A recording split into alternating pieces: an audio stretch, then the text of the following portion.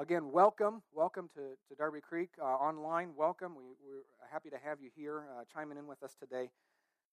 Today marks the 5th week that we're going to be in the book of Daniel. I am not going to veer away from what Greg's been doing. I'm not going to go off on a tangent. Well, I might, but I'm not going to go off onto a tangent and preach on something different. We're going to stay in the book of Daniel and learn from what God is teaching us here. So it's the 5th week. We've been going through chapter by chapter, week by week. We've been going through that way. And so we're going to be in chapter 5 today. And over the last four weeks, we've been going through chapters 1 through 4. I encourage you, if you're able to find the messages, if you haven't heard them yet, find the messages that Greg has preached on these last 4 chapters, because it'll provide some of the context for what I'm about to present to you today. There are quite many challenges that Greg has given to us through those. Are you guys still able to hear me? I know I'm having some issues here with this. Let me get it situated. All right. Greg has given us many challenges when it comes to what we've been learning in the book of Daniel here, and chapter 5 is no different. We're going to see that again today. And in fact, studying the book of Daniel these last several weeks, for me at least, has been quite fruitful. I've learned so much from just diving in week by week in the book of Daniel here, and I've been convicted quite a bit, and the Lord has been revealing areas of pride in my life that I didn't even know exist. I didn't even know could be proud. If Jessica looked at you, she'd say, "Yeah, this is great. This is good." But seriously, it has been. It's been convicting me and showing me areas of pride that I didn't know were even there, were real, and that's been really good. And I hope that it's been the same for you. Hope it's been fruitful and convicting for you. And so, without further ado, we're going to dive right into chapter 5.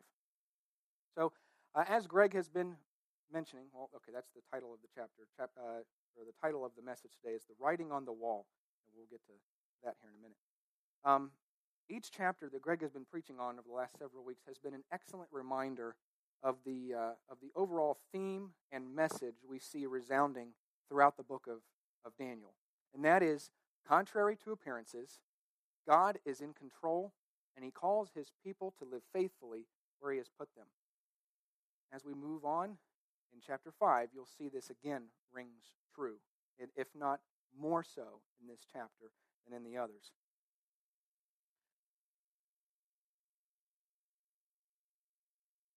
As I mentioned, there have been several challenges that Greg has been providing to us. Well, actually, God, through His Word, has been giving us.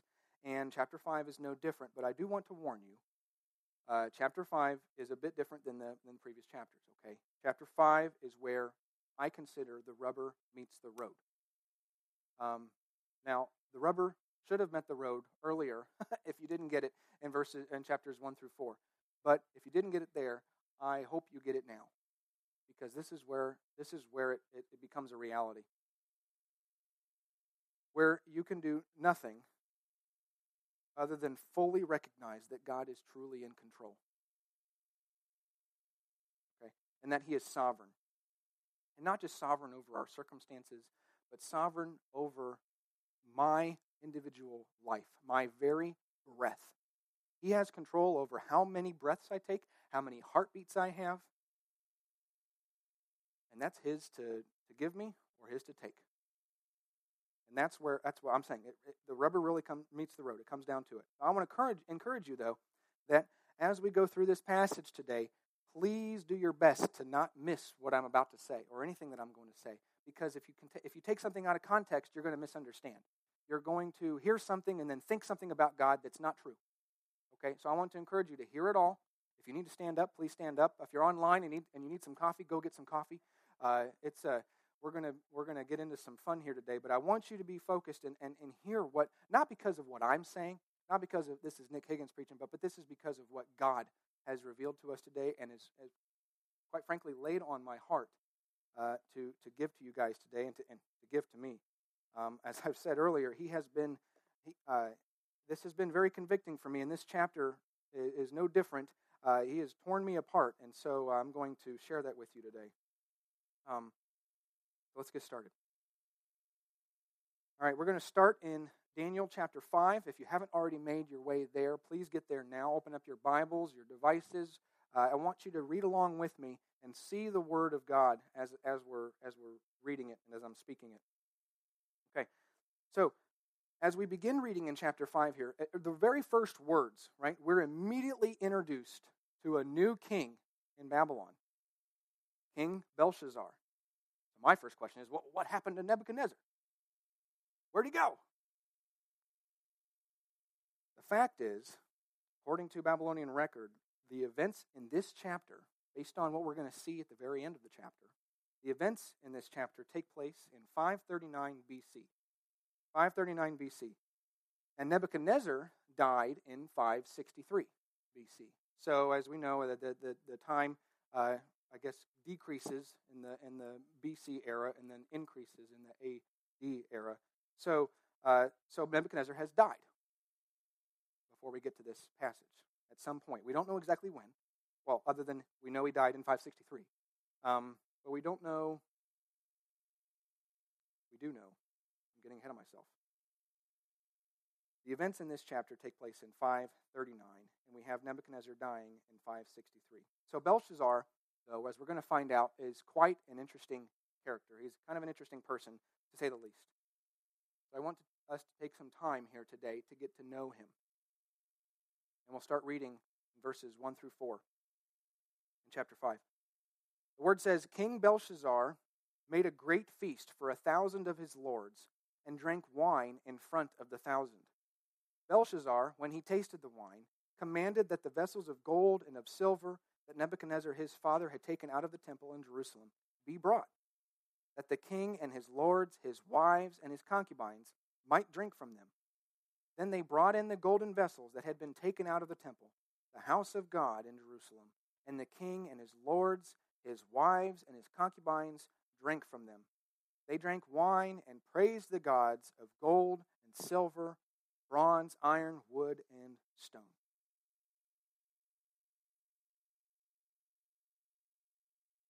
So according to Babylonian sources, Belshazzar was placed in charge of affairs at Babylon, while his father, Nabonidus, the last king of Babylon, as we'll hear later, he was the last king, spent extensive periods of time at Tema in Arabia. So essentially, and correctly identified by the author here, Belshazzar is the king. He's the standing king of Babylon. The contrast between Belshazzar and Nebuchadnezzar, though, could not be starker, as we see here, and as we're going to see unfold throughout the rest of this chapter. What is the first thing we see when we're introduced to Belshazzar? He's throwing a party. He's a partier, and not just any partier. He's a good partier, I would say. I mean, goodness sake, how many of you know 1,000 people and have multiple wives and concubines? He's throwing a pretty big party here. And what a show-off, right? And that's why he's doing it, to be honest. He is there to show off his reign, his kingdom, and look at me. Look how powerful I am. I'm bringing in the goblets that we stole from Judah. That, well, my daddy did. My grandpa did. I didn't. But hey, we did it. We're going to take them. Who are you, God? I bet you that's what's going through his mind. Who are you? We're going to worship my idols, our idols here, because we were the one that overtook Judah. We were the ones. Isn't that the message isn't that the theme that Nebuchadnezzar had and that what humbled him? We're going to see it's going to humble Belshazzar here too. Okay, so the first thing we see about Belshazzar is that he's a partier. The first thing we see. What's the first thing we see when Nebuchadnezzar is introduced to us? He's destroying Judah. He's a conqueror. In fact, we have 4 entire chapters in this book of Daniel devoted to King Nebuchadnezzar. There's only one devoted to Belshazzar. See the difference? Nebuchadnezzar was renowned for his accomplishments and his power. He was a conqueror and a plunderer. We saw that when he conquered Judah. Not only that, he expanded the empire. The Babylon Empire was massive. He made great statues, and he built the wonders of royal Babylon. If you recall from Greg's message last week, Nebuchadnezzar was the one responsible for the Hanging Gardens of Babylon, one of the 7 ancient wonders of the world. He was responsible for that. Well, we know God was truly responsible, but Nebuchadnezzar was the one that did all these things. And the only thing we know about Belshazzar is that he's pretty good throwing a party.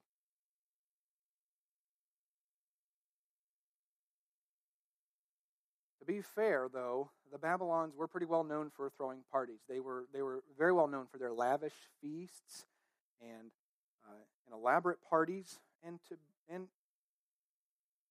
they should be, because they had the prosperity. God had given it to them. That's what God had chosen to do by giving Judah over to this kingdom, to this empire. And I think it's okay to enjoy what God has given you. But the point behind the way they were doing it and the way behind Belshazzar was doing it was completely ignoring that. Completely not acknowledging that. It was all about me, all about us, all about the kingdom. And as we see here, he took it a step too far. In verse 2, we see that Belshazzar got drunk with the wine and commanded that the plunder from Jerusalem, the items that Nebuchadnezzar had taken from the temple, be brought so that he and his guests could drink from them. And as we see in verse 4, not only did they drink from these vessels, but they worshipped their own gods of gold, silver, bronze, iron, wood, and stone. Now let's take a step back from Scripture here for just a moment. And look at what these first 4 verses tells us about Belshazzar. One of the things that I noticed through reading this is that Belshazzar seems to be the type of guy who enjoys basking in prosperity and luxury. And to boil it down, he's spoiled rotten. Now, I like spoiling my kids. I mean, I have 2 kids of my own, and I like spoiling them. I have no problem with that. But this is a different kind of spoiled, right? He is spoiled rotten. And like I said earlier, he's bringing these people in to show just how prosperous he is and how much luxury this kingdom has. And bringing in the wine and using these the vessels that belongs to God. In this case, though, we are bluntly informed that this prosperity is not a result of his accomplishments. It's not a result of his own doing.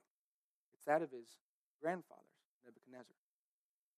Right? The author reminds us of that. And not only is he the type of guy who enjoys basking in prosperity, he's the type of guy who enjoys basking in prosperity that's not of his own doing, not of his own hands. And even worse, he goes about doing it in such a way that where he is elevated and the others that are responsible for it are not. Completely ignored. Now, to top it all off, I'm going to go as far as to say he goes on to mock God. He is mocking the Lord in what he's doing here. And as we'll find out, the reason why I think he is mocking God is because he knows exactly who God is, as Daniel reveals to us later. Okay? So he goes on to mock the Lord by worshiping his pagan gods while using the vessels from the temple. He knows exactly what he's doing. In fact, I'd say he's going as far as putting God to the test. What are you going to do?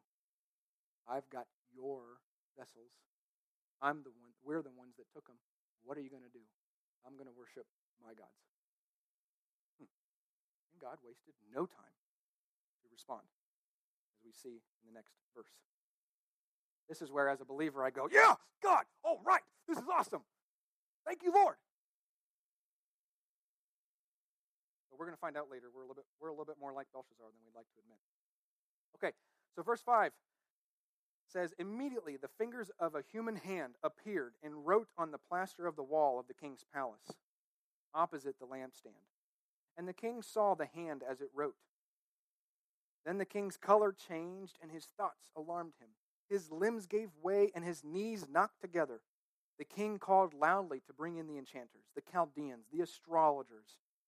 The king declared to the wise men of Babylon, whoever reads this writing and shows me its interpretation shall be clothed with purple and shall have a chain of gold around his neck, and shall be the third ruler in the kingdom. Then all the king's wise men came in, but they could not read the writing, or make known to the king the interpretation. Then King Belshazzar was greatly alarmed, and his color changed. And this is my favorite. The lords were perplexed. King, what are you doing? You're just one supposed to lead us. Uh-oh. Right, they get it. They can't figure it out. Okay, at this point in time, according to God's perfect plan, according to his perfect plan, his will, it's obvious that he decided to intervene in the affairs of men. Belshazzar's response, of course, does not disappoint. To give you a vivid picture of how he responded, verse 6 says that his color changed. So basically the color left his face. He became pale. The blood is gone, right? He's freaking out. His thoughts alarmed him. His limbs gave way, and his knees knocked together. Imagine that, knees knocking together. I'm not going to do it because that'll be dangerous. But in fact, the Aramaic here for limbs gave way, his limbs gave way, is literally translated as this, and I'm not making this up. It's literally translated as the knots of his joints were loosened, which may mean that he lost control of his bodily functions. If you haven't figured it out yet, to put it simply, he needed a change of pants. Now, do we blame him? I don't think I would. I think I would have responded in the same way if I saw a hand just appear out of nowhere and start writing on the wall. I would have lost my ability to hold it in too. Now, if you've been reading along in the last 4 chapters of Daniel, you can almost predict what Belshazzar is going to do. And what I mean by that is he pulls in, what does he do? He knows what to do, but what he does is he pulls in all of his magicians and his enchanters and the Chaldeans, the wise people. It seems to me that based on the 4 chapters, the first 4 chapters in Daniel with Nebuchadnezzar, and then here with Belshazzar, these kings are so infatuated with wisdom, and not just any wisdom, but transcendent wisdom, if that makes sense. They're looking for a higher wisdom, the wisdom of the gods, and they rely on these magicians and these enchanters and Chaldeans to give them that. They're so infatuated by it. And so what does Belshazzar do? Well, he calls in his magicians and his enchanters and astrologers to tell them what this oracle means, what this writing means.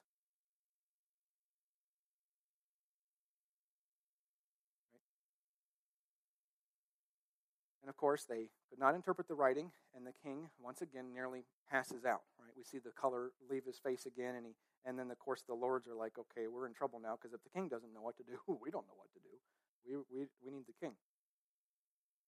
Enter the queen. Enter the queen to save the day, or at least point Belshazzar in the right direction. Okay. So verse 10, we'll start with here in chapter 5. We see the queen entering the scene. The queen, because of the words of the king and his lords, came into the banqueting hall, and the queen declared, "O king, live forever. Let not your thoughts alarm you, or your color change. There is a man in your kingdom, in whom is the spirit of the holy gods. In the days of your father, light and understanding and wisdom, like the wisdom of the gods, were found in him. And King Nebuchadnezzar, your father the king, made him chief of the magicians, enchanters, Chaldeans, and astrologers. Because an excellent spirit, knowledge, and understanding to interpret dreams, explain riddles, and solve problems were found in this Daniel, whom the king named Belteshazzar. Now let Daniel be called, and he will show the interpretation." So, in this ancient cultural context, having the queen come in and give advice to the king, a woman come in and give advice to the king, would have been humiliating. Completely embarrassing. Now, guys who are married, we know that we need to listen to our wives when they say something to us, okay, when they give us advice. That is good advice. But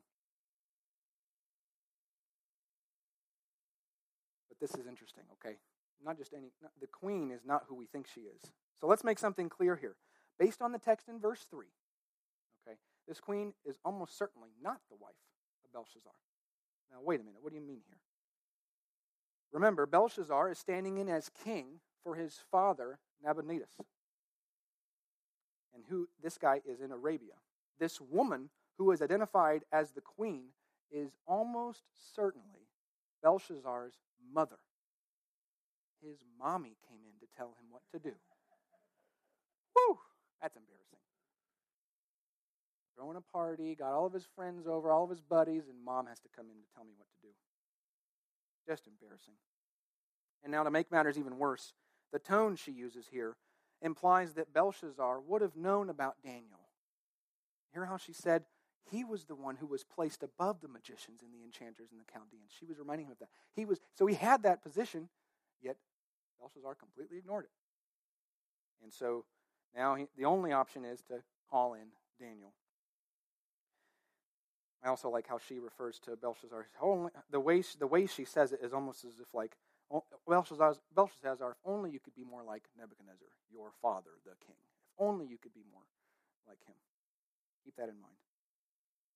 All right, so we're going to move on to verses 13 through 16 here. So then Daniel was brought in before the king. The king answered and said to Daniel, now listen to the way he says this. The king answered and said to Daniel, you are that Daniel, one of the exiles of Judah, whom the king my father brought from Judah. I have heard that you have the spirit of the God. I have heard that from you that the spirit of God is in you, and that light and understanding and excellent wisdom are found in you. Now the wise men, the enchanters, have been brought in before me to read this writing and make known to me its interpretation. But they could not show the interpretation of the matter. But I have heard that you can give interpretations and solve problems. Now if you can read the writing and make known to me its interpretation, you shall be clothed with purple and have a chain of gold around your neck, and shall be the third ruler in the kingdom. So we see Belshazzar's tone here to Daniel. Notice the first thing he says, you're Daniel. You're that Daniel. And he doesn't say, oh yeah, you're the Daniel, the one that my grandpa used to answer the questions. He says, you're one of the exiles from Judah. Putting Daniel in his place. And not only does he put Daniel in his place, he's revealing a skepticism of what Daniel has to offer. Right? He says later on, we see it in verse 16, I have heard that you can give me its interpretation. I have heard that you can give interpretations and solve problems. Not, well, I know that you can do this. I have heard that you can do this. So prove it to me. And prove it to him, he will. Right? You see that.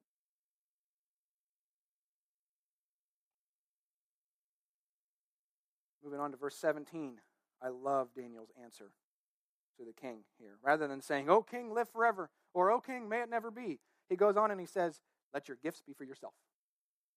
Don't even give them to me. You're going to, because what I'm about to tell you, you're going to realize is true. But let your gifts be for yourself, and give your rewards to another. Nevertheless, I will read the writing to the king, and make known to him the interpretation. Now listen to this. He goes on to lecture the king here, right in front of everybody, in the midst of the party. O king, the Most High God gave Nebuchadnezzar, your father, kingship and greatness and glory and majesty.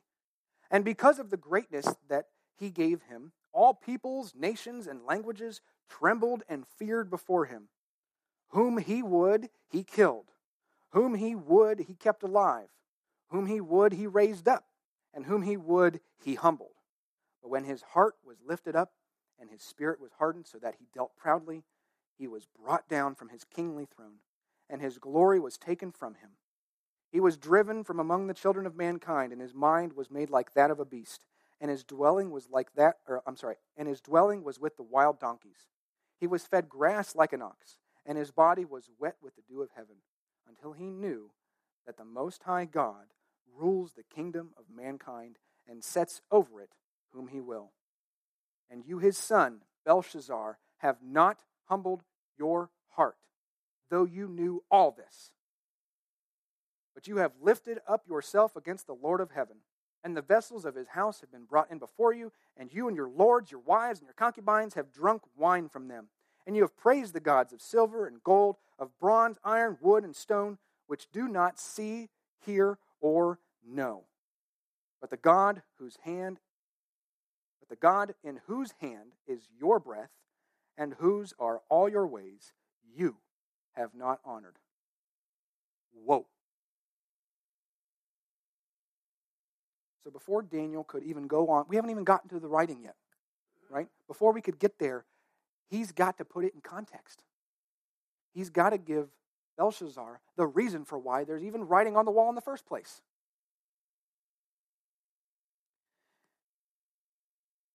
So if we go back to verses 18 through 19, we see that God reminds, and I say remind on purpose, he reminds Belshazzar who put Nebuchadnezzar, his dad, in control, or his father in control.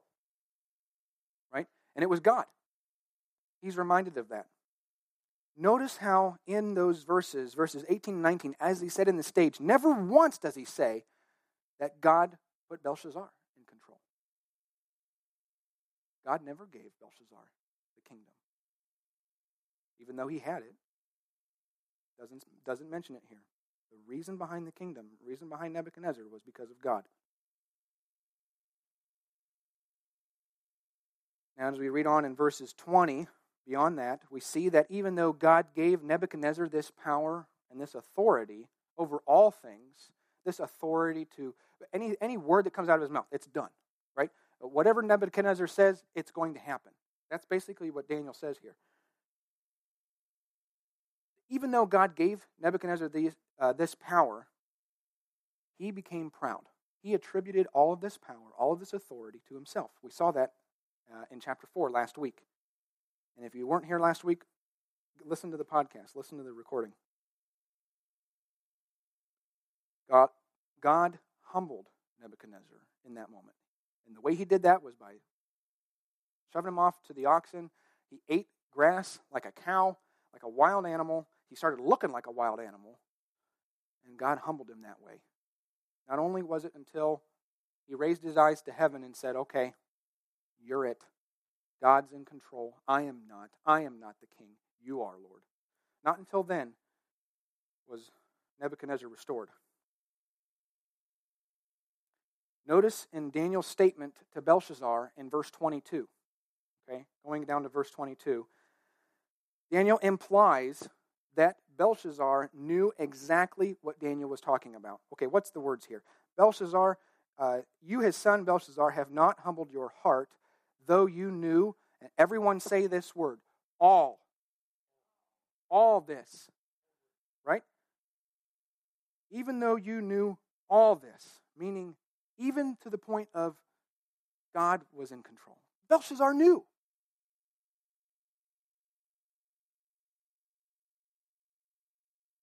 Knowing this, he could have chosen to humble himself. He could have chosen to fall under the authority of God. But rather, what did he do? He denied it. He knew the truth. Even though knowing the truth, he denied it. And in denying it, Daniel explains that Belshazzar lifted himself up above God. He placed himself up. What are you going to do, God? I'm drinking out of your vessels. What are you going to do? We took your kingdom. You're not God. And in his mind, he knew better than God, and he placed himself higher than God. What does God do to those who place themselves higher than him in their minds? Proverbs 3:34 reminds us, and then James and Peter both refer to it in James 4:6 and 1 Peter 5:5. God opposes the proud. You don't want to be on that side of God opposing you. And that's where Belshazzar was. All right, so finally, we can get into what does the writing say? We don't even know what it says yet. What does the writing say, and what does it mean? Starting with verse 25. And this is the writing that was inscribed. Mene, tekel, and parsin. This is the interpretation of the matter. Mene, God has numbered the days of your kingdom and brought it to an end. Tekel, you have been weighed in the balances and found wanting. Peres, your kingdom is divided and given to the Medes and Persians. Okay, so if they are read exactly as they're written, as nouns, which is how they are written here, these words form a sequence of weights in decreasing order, like monetary weights decreasing in order. Okay, so you have the largest one is mini, and the smallest there is parson.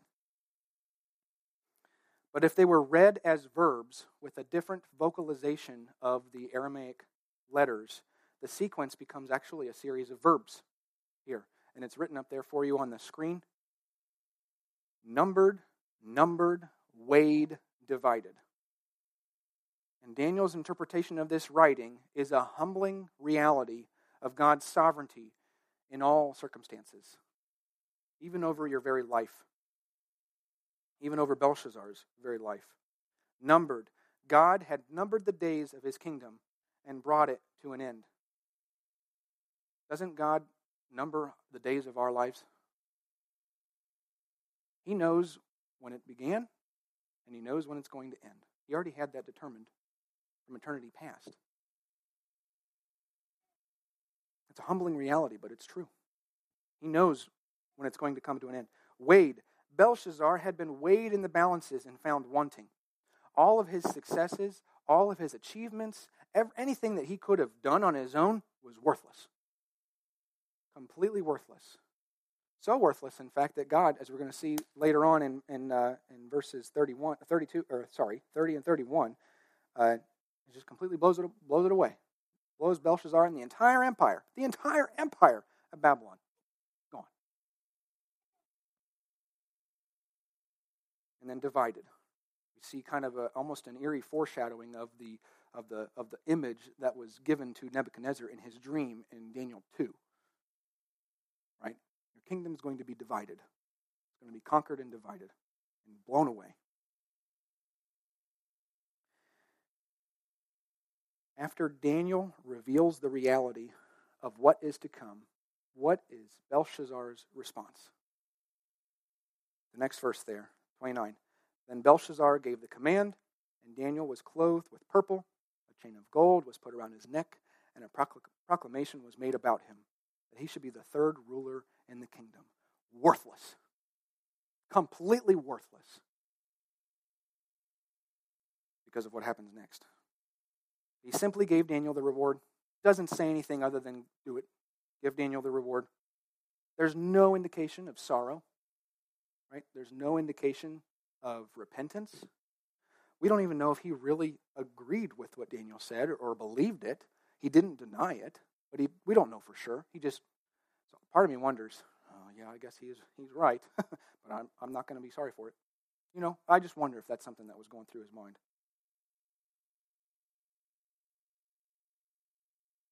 But none of that mattered, because as we see in the next verse 30, that very night, Belshazzar the Chaldean king was killed. And Darius the Mede received the kingdom, being about 62 years old. He was killed, and the entire Babylonian Empire was gone. The sequence of decay that the vision of the mighty image in Daniel 2 anticipated for world history, for all of history, found a foreshadowing with the history of Babylon here, this Babylonian Empire.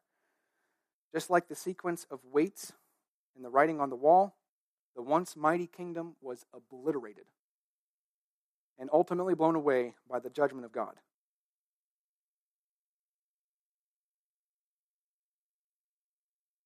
And it's almost as if verse 30 is written just so very matter-of-factly. He died.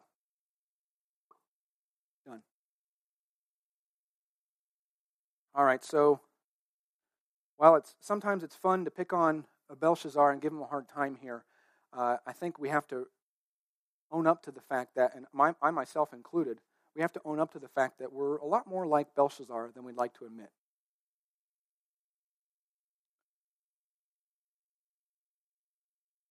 One of the things that I think we can get caught up in, and like I said, myself included, is this mindset or idea of living in prosperity or living the good life, living in luxury.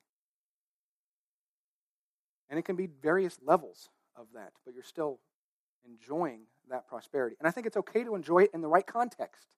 Enjoy it knowing that it's something that God has provided. Rather than basking in what you think are your successes, me coming home from work and saying, look what I've done. Rather than saying, God, look what you've done. You put me here. You gave me the mind that I have. Thank you, Lord. Rather, it's easy to forget or not even acknowledge the one who truly provides for us in the first place. I'm reminded every once in a while, before we eat for dinner, Kalia, my oldest daughter, will look to me, and if I've forgotten to pray, because we've established this routine where we pray before every meal. It's something I want to do, to be able to pray, to just as a simple way to show that we are reminding ourselves that God has provided the food for us that we're eating right now. Not me, not Jess. It's God has given us that, given us the food. And yeah, I've done some work, but I can only do the work because He's given me the ability to do it. Right? So it all goes back to Him. But anyway, every meal, every dinner, we sit down and we thank the Lord for our food. Because, again, it's a reminder to us and for my kids to know that that's where it's coming from. And sometimes I'll forget. I'll forget to do that because I'm in a rush or I'm tired or something. And Kalia will look at me and go, pray. Pray. Yes, dear. We sure will. You are absolutely right. And we'll stop and we'll pray. But it's just something just as simple as that. It's just a small mind change as we remember and recall who's responsible for the prosperity that we have. It's nothing that we can muster up or build up. And this story that we're seeing here also in chapter 5, it reminds us that we're not to be awed or impressed by earthly wisdom or earthly wealth or power, right? So many times we can look at a leader or someone who seemingly has a lot of money and has a lot of power. They must be doing something right. What they're doing must be good, when in reality, it could be farther from the truth. Okay, sometimes we just focus on that too much, and partially because it's right there in front of us. It's easy to see. It's quick and easy. Idol worship.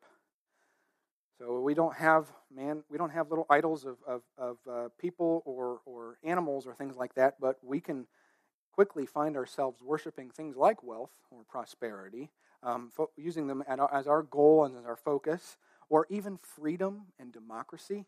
We can worship those wrongfully rather than remembering who is the one who gave us those things. And also our successes. We can worship our achievements, and we can be found boasting in our own assets and our lifestyles, looking at someone and saying, "Oh, look, I must have it pretty well together, right? Look at that person." Wrong.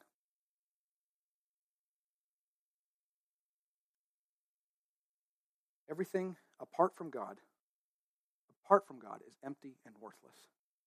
Apart from Him, right? They are weighed and found wanting.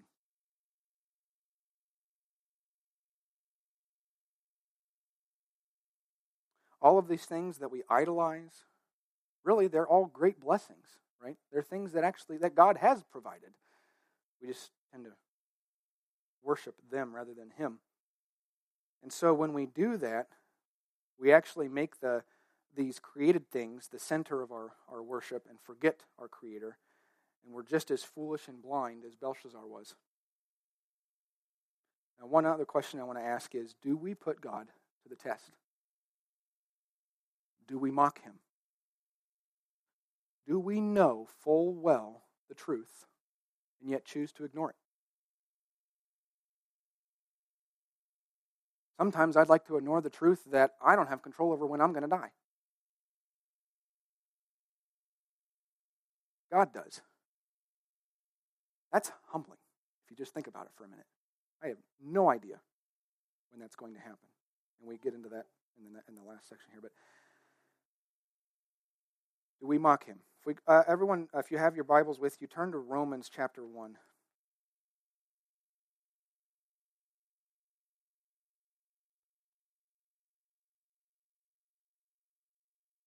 Humanity so often, in fact, more often than not, will actively suppress the truth. It's just in our nature. We want to ignore it, right? We will actively suppress the truth about God that bombards us from every angle. Romans 1, verse 18, Paul says, "For the wrath of God is revealed from heaven against all ungodliness and unrighteousness of men, who by their unrighteousness suppress the truth. For what can be known about God is plain to them, because God has shown it to them. For his invisible attributes, namely his eternal power and divine nature, have been clearly perceived ever since the creation of the world in the things that have been made, so they are without excuse. For although they knew God, they did not honor him as God or give thanks to him, but they became futile in their thinking, and their foolish hearts were darkened. Claiming to be wise, they became fools, and exchanged the glory of the immortal God for images resembling mortal man, and birds and animals and creeping things." In other words, they'd rather close their minds to what's real, close their eyes to it, and ignore it. Almost with like a little kid with the hands in their mouth going, la, la, la, la, la. It's not real. It is. Do we know the truth and still deny it? Like Belshazzar did. Now, we move on to the last thing here. I'm going to close with this. God's sovereign mercy. As Romans 1 puts it, as we see here, based on these things, the wrath of God is revealed. We deserve to be destroyed by the wrath of God. Yet God continues to show us his mercy through his incredible patience. Every day of your life is an extension of God's patience. Isn't that incredible? He gives us that. While his patience is long-suffering, meaning it lasts, it's not going to be eternal. There is going to come an end. And we should take the opportunity to learn from both chapter 4 and chapter 5 here in Daniel that we need to humble ourselves to the truth and come under the wonderful authority of God. Okay, and I say that not lightly. It is wonderful. His authority is wonderful. And this is where the rubber meets the road. So we notice in chapters 1 through 4, God gives Nebuchadnezzar opportunity after opportunity. Right? He reveals himself to Nebuchadnezzar multiple times. The reality is Belshazzar only got one shot. He only had one chance. God had numbered his days.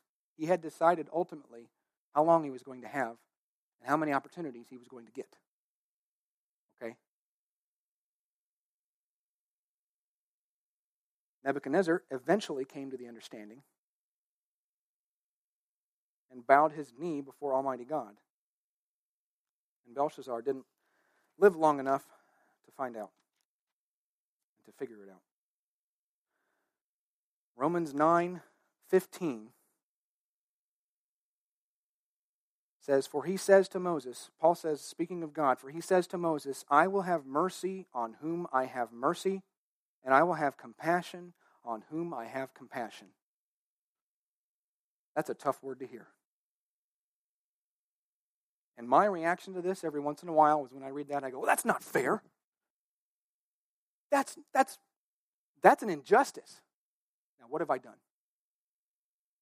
I have decided that I know better than God, and I have placed myself above him by saying that. Let me tell you something that's unfair. If you want to think about something that's unfair, if you think that this is unfair, let me tell you about something that's unfair. For those of you that are in the room, you can see the cross over there. Online, picture the cross. Picture the cross. You think that this is unfair? That cross, the judgment that Jesus bore for us, I would argue was unfair. But he did it. God left his perfect throne, his perfect communion with the Father, the Son, and the Holy Spirit. And he came down as Jesus Christ, a man. And he made that decision to come down into this filthy world. Perfect heaven, perfect throne, filthy world. And he decided to walk among us. And he hung out with the worst of the worst. And he taught us about who he was in a way that we would understand. Person to person, a relationship. And not only did he do that, he lived perfectly, but he bore our sin, the shame that we deserve, and the wrath of God. Sometimes I don't think we really fully understand what the wrath of God is. It's complete separation from him. We don't know what that feels like. We've never experienced that. Heaven forbid we do. If you heard what I'm saying today and you respond to it, you won't. But Jesus went through that. Talk about unfair. He decided to do that for us so that we could have a relationship with him and so that we could live eternally with him. Now, I want to encourage you that even though God's word is clear in Romans 9, not only is God revealed in creation, as we read earlier in Romans 1, Paul goes on to write in Romans chapter 10, verse 17, that faith comes from hearing, and hearing through the word of God, through the word of Christ. Let me encourage you, it is no coincidence that you're hearing this message today, with Daniel 5 as the context. You have an opportunity, and it's the same opportunity that Belshazzar had at one point. You've been shown the truth, and you will make a decision today. You will decide you agree with it and choose to humble yourself before Jesus Christ, or you will choose to delay. And the same is true for believers and people who are, those of you who are still not sure about what you think about Jesus. You will decide whether you agree with it and choose to humble yourself, or you will choose to continue to delay. Maybe you're still unsure. Maybe you don't trust that what I'm telling you today is the truth. If that's the case, you better start researching and you better start asking questions to figure it out for yourself. Because you owe it to yourself to know the truth, to find out what is true. But do yourself a favor and seek out the truth unbiasedly. Don't go in with a preconceived notion. Figure it out for what it really is. And while you're doing that, don't be afraid to pray. Don't be afraid to pray to God. Even if you don't quite yet believe, ask him to reveal himself to you in your research, in your questioning. One thing is certain, our days are numbered. We don't know when it's going to be over. I could be driving to work, heaven forbid, I could be driving to work someday and not come home because of an accident or something. Just like that, because God decides. It's his choice. What am I doing with my life right now? Who am I living for? What are you doing with your life, and who are you living for? Do not go to your grave turning your eyes from what has already been revealed. Let's pray. Heavenly Father, I just thank you for today. Lord, we thank you for your word, and we thank you for this message that you've given us in Daniel. Father, you've given us an opportunity. You've shown us how you dealt with Nebuchadnezzar, and you've also revealed to us how you dealt with Belshazzar. And while it may appear different, Father, you are sovereign, and you are over all things. You are in control. And Lord, we know that someday you are going to come back, and it's going to be your choice of when you do, and your kingdom is going to come. And we recognize that. Father, I pray that would be the belief and the realization of everyone here today, that we would bow our knee to you now and not bow when we all will bow. As the word does say, everyone will confess Jesus Christ as Lord. Allow us that opportunity and that decision today. Allow each one here to have that opportunity and to see that today before they die. Lord, I just thank you for those who are here with us today. Father, I just pray for those who are not here with us today, those that are at home, either watching online or will listen to this later. I just pray for their health and their safety, especially in this time. I also want to lift up those who have family members that are not doing well. I just pray for your continued protection over their lives, and that you would work through those who are here today to continue to spread your word and to do it unashamedly, especially in the culture and the time that we live. Father, you're in control, and your kingdom will come, and your kingdom will last forever. And we thank you for that.